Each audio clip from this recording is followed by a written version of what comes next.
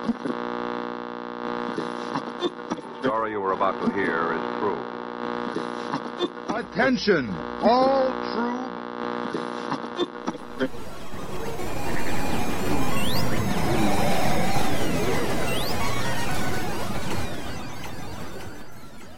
She's alive! Alive!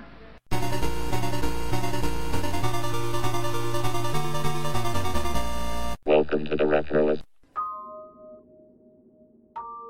At one point when I was a kid, my mother decided that she was going to move us. They were building this housing development out in this rural section of New Jersey, and my mother had gotten some literature on it and fell in love with the place. We actually went to tour it. We saw the model homes. Everything looked nice, but one of the things I was struck with while my family toured the house was how excited they got over everything, and how I was not excited about anything. They liked little touches here, they liked this bathroom having this feature, double doors here, patios, balconies. I could care less, because unlike my sisters and my mom, I was still a kid. There was no water slide, there was no pirate grotto, nothing that would excite me.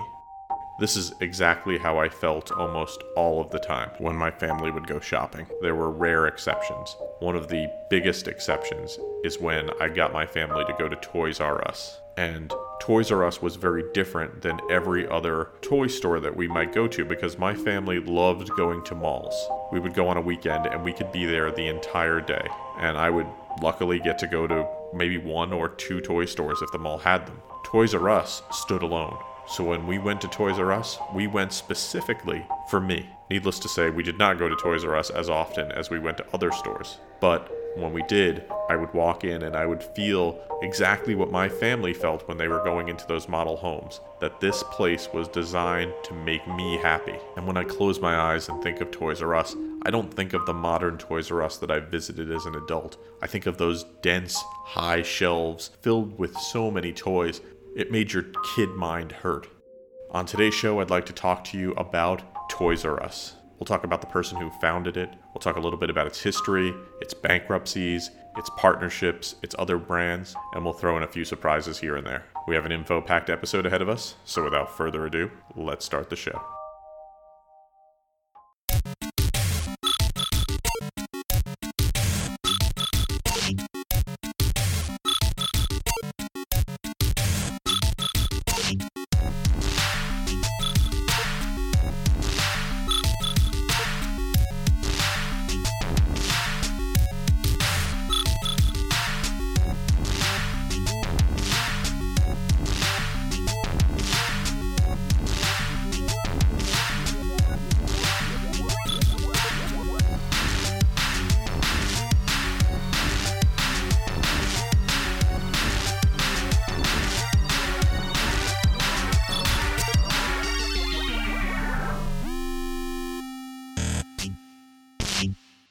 Toys R Us was founded by Charles P. Lazarus. Lazarus was born in 1923. He had gone away to World War II, and when he came back, he realized that things were about to change, that people who had gone to war would want to come back and start families. So he rented a former bicycle repair shop on the ground floor of the house he grew up in, and started to carry things like carriages, strollers, cribs, and high chairs. Anything that you would need if you were going to have a baby. At this point, the baby boom started. So he had really good timing, making a lot of money, and as he started to learn how to run a store, he kept listening to his customers, trying to hear what they wanted. One of the things that was asked for when you're buying cribs are toys for the kids, and he did not carry toys at first. But listening to his customers, he realized, what if I actually started carrying some toys? And they were a big success. More importantly, what he realized is that once he sold a crib, he wasn't going to get another customer coming in to buy a crib anytime soon.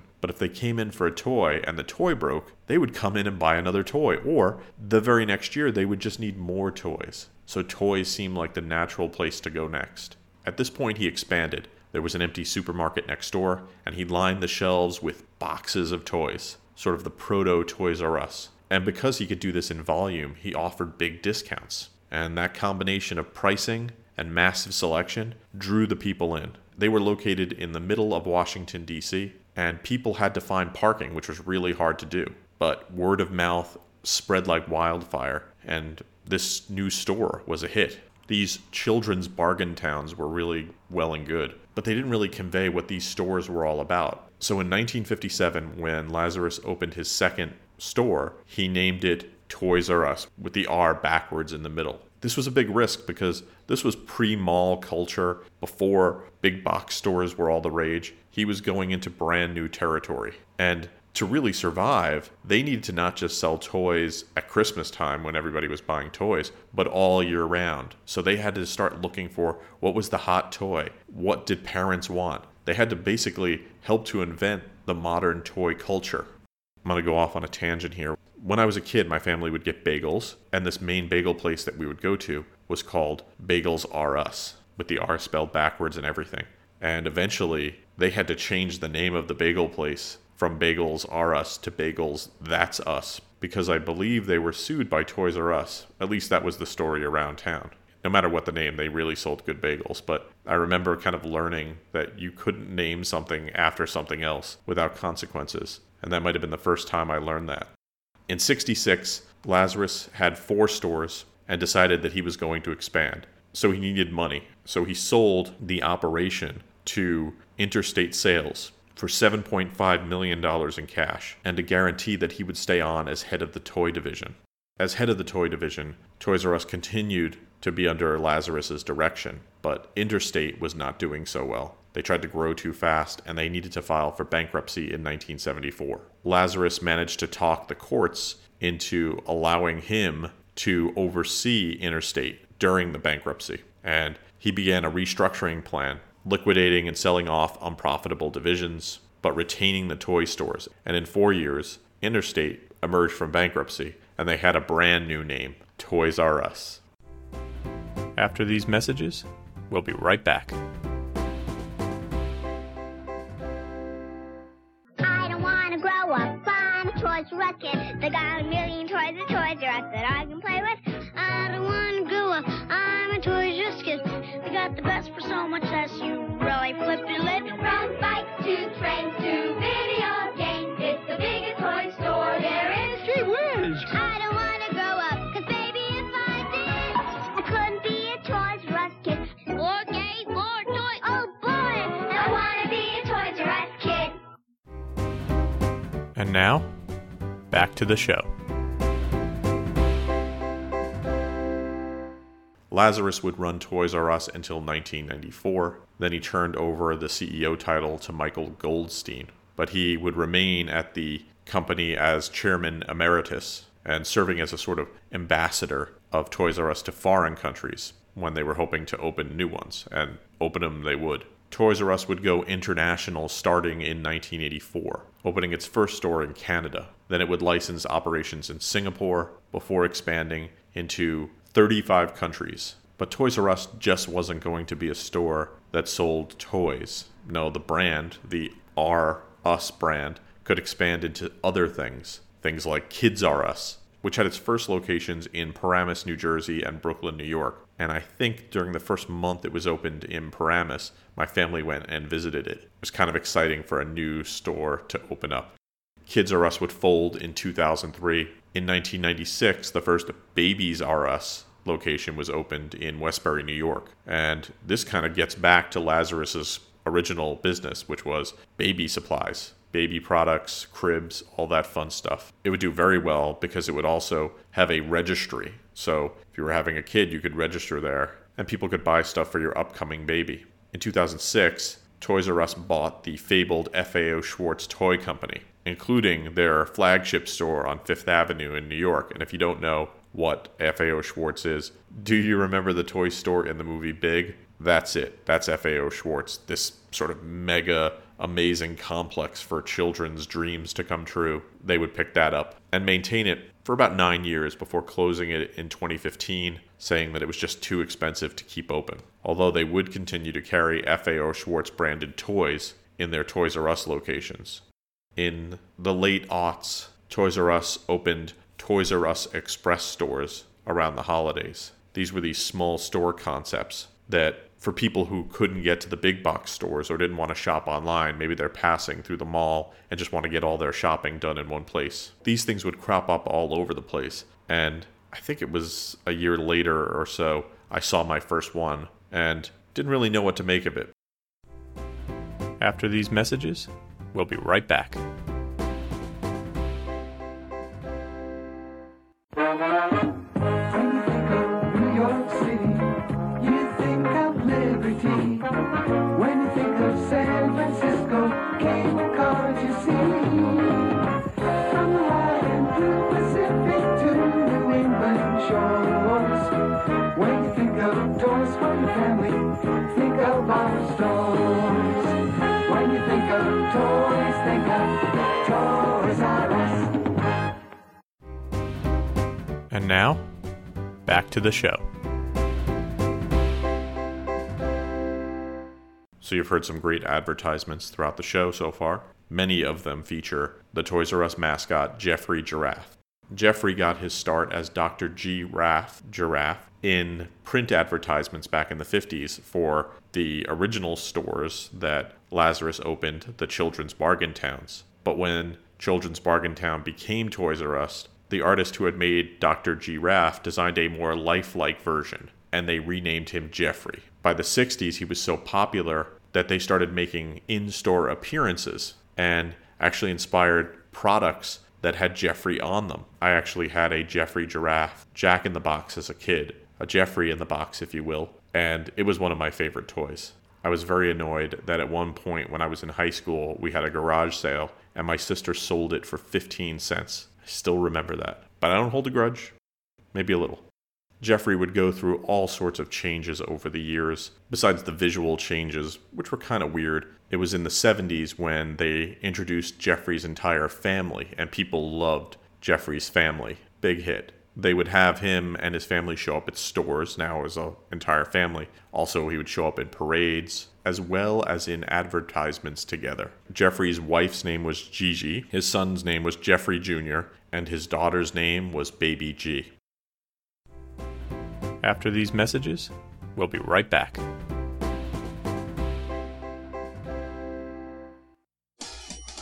Hi there, friends. It's Geoffrey. When you come to Toys R Us, you can meet me, along with Gigi and little baby G. And wait till you hear who else you can see. You'll meet the amazing Spider-Man at Toys R Us. The Incredible Hulk will be there, too. You'll see that beautiful crime fighter, Wonder Woman. The dynamic duo of Batman and Robin. And cute little Geoffrey Jr., too. The local newspapers will have time and place. Toys R Us. And now, back to the show. I was working on the internet pretty early, building web pages and whatnot, and ToysRUs.com in the late 90s was a pretty good brand. But at the height of the .com stuff at the late 90s, the Christmas rush took its toll on ToysRUs.com, and they failed to deliver their Christmas gifts to people on time. This led them to enter into a contract with a company that you might have heard of called Amazon in 2000 to become the exclusive supplier of toys to the website. This seemed great for both parties. Amazon instantly had all these toys. Toys R Us would pick up the digital know-how of Amazon. Unfortunately, the relationship went sideways. Amazon said they wanted them to expand their offering.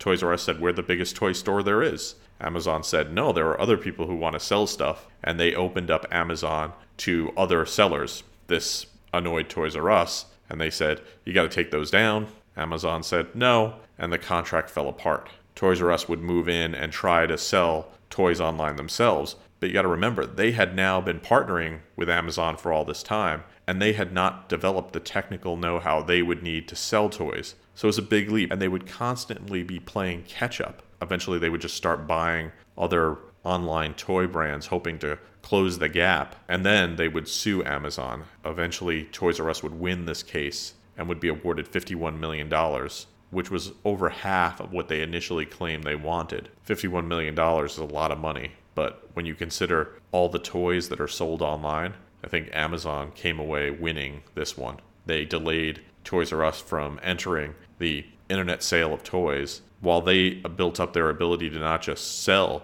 but ship, distribute, advertise, all the things that Toys R Us would eventually need to teach themselves to do. After these messages, we'll be right back. Hey, you Toys R Us kids. We have started camping. Jeffrey! It's a man to see a boy, it's gonna be neat.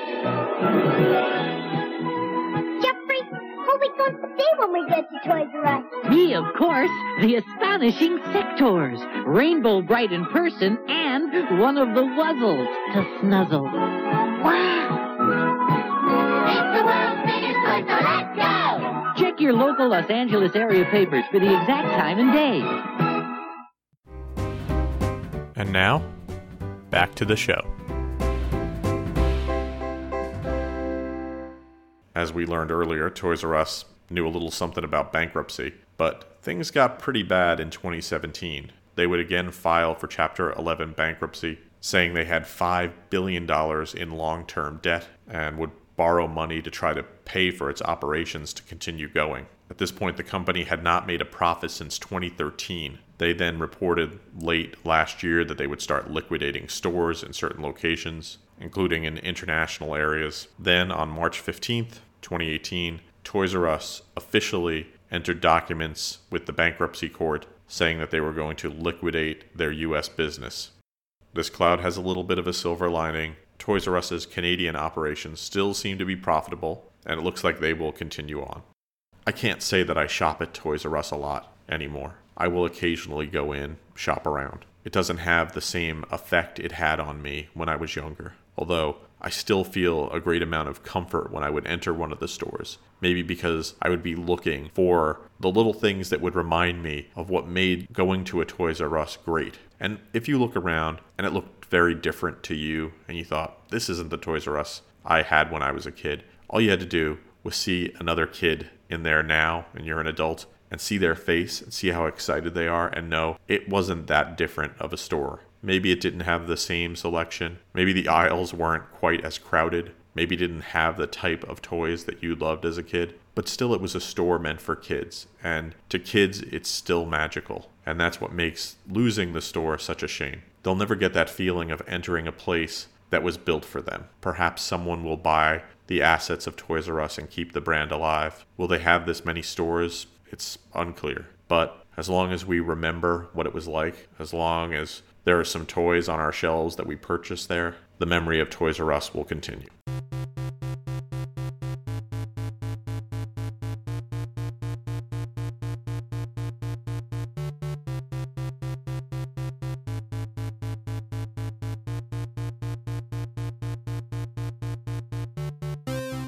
Thanks for listening to the show. For more retro fun, you can drop by the website at www.retroist.com. You can follow me on Facebook and Twitter. I'm at facebook.com/retroist.com and twitter.com/retroist. The music you hear on the show is by Peachy. If you like what you hear, you can email Peachy at peachy@retroist.com. If you are interested in more information about Toys R Us, there's a great book by Ann Koopman called Charles P. Lazarus, the Titan of Toys R Us. It was printed in 1991. It is out of print, but you can get it on eBay and Amazon. Really worth checking out if you can lay your hands on it. Lazarus is a very interesting guy and basically helped to build what would become the modern shopping experience before the internet.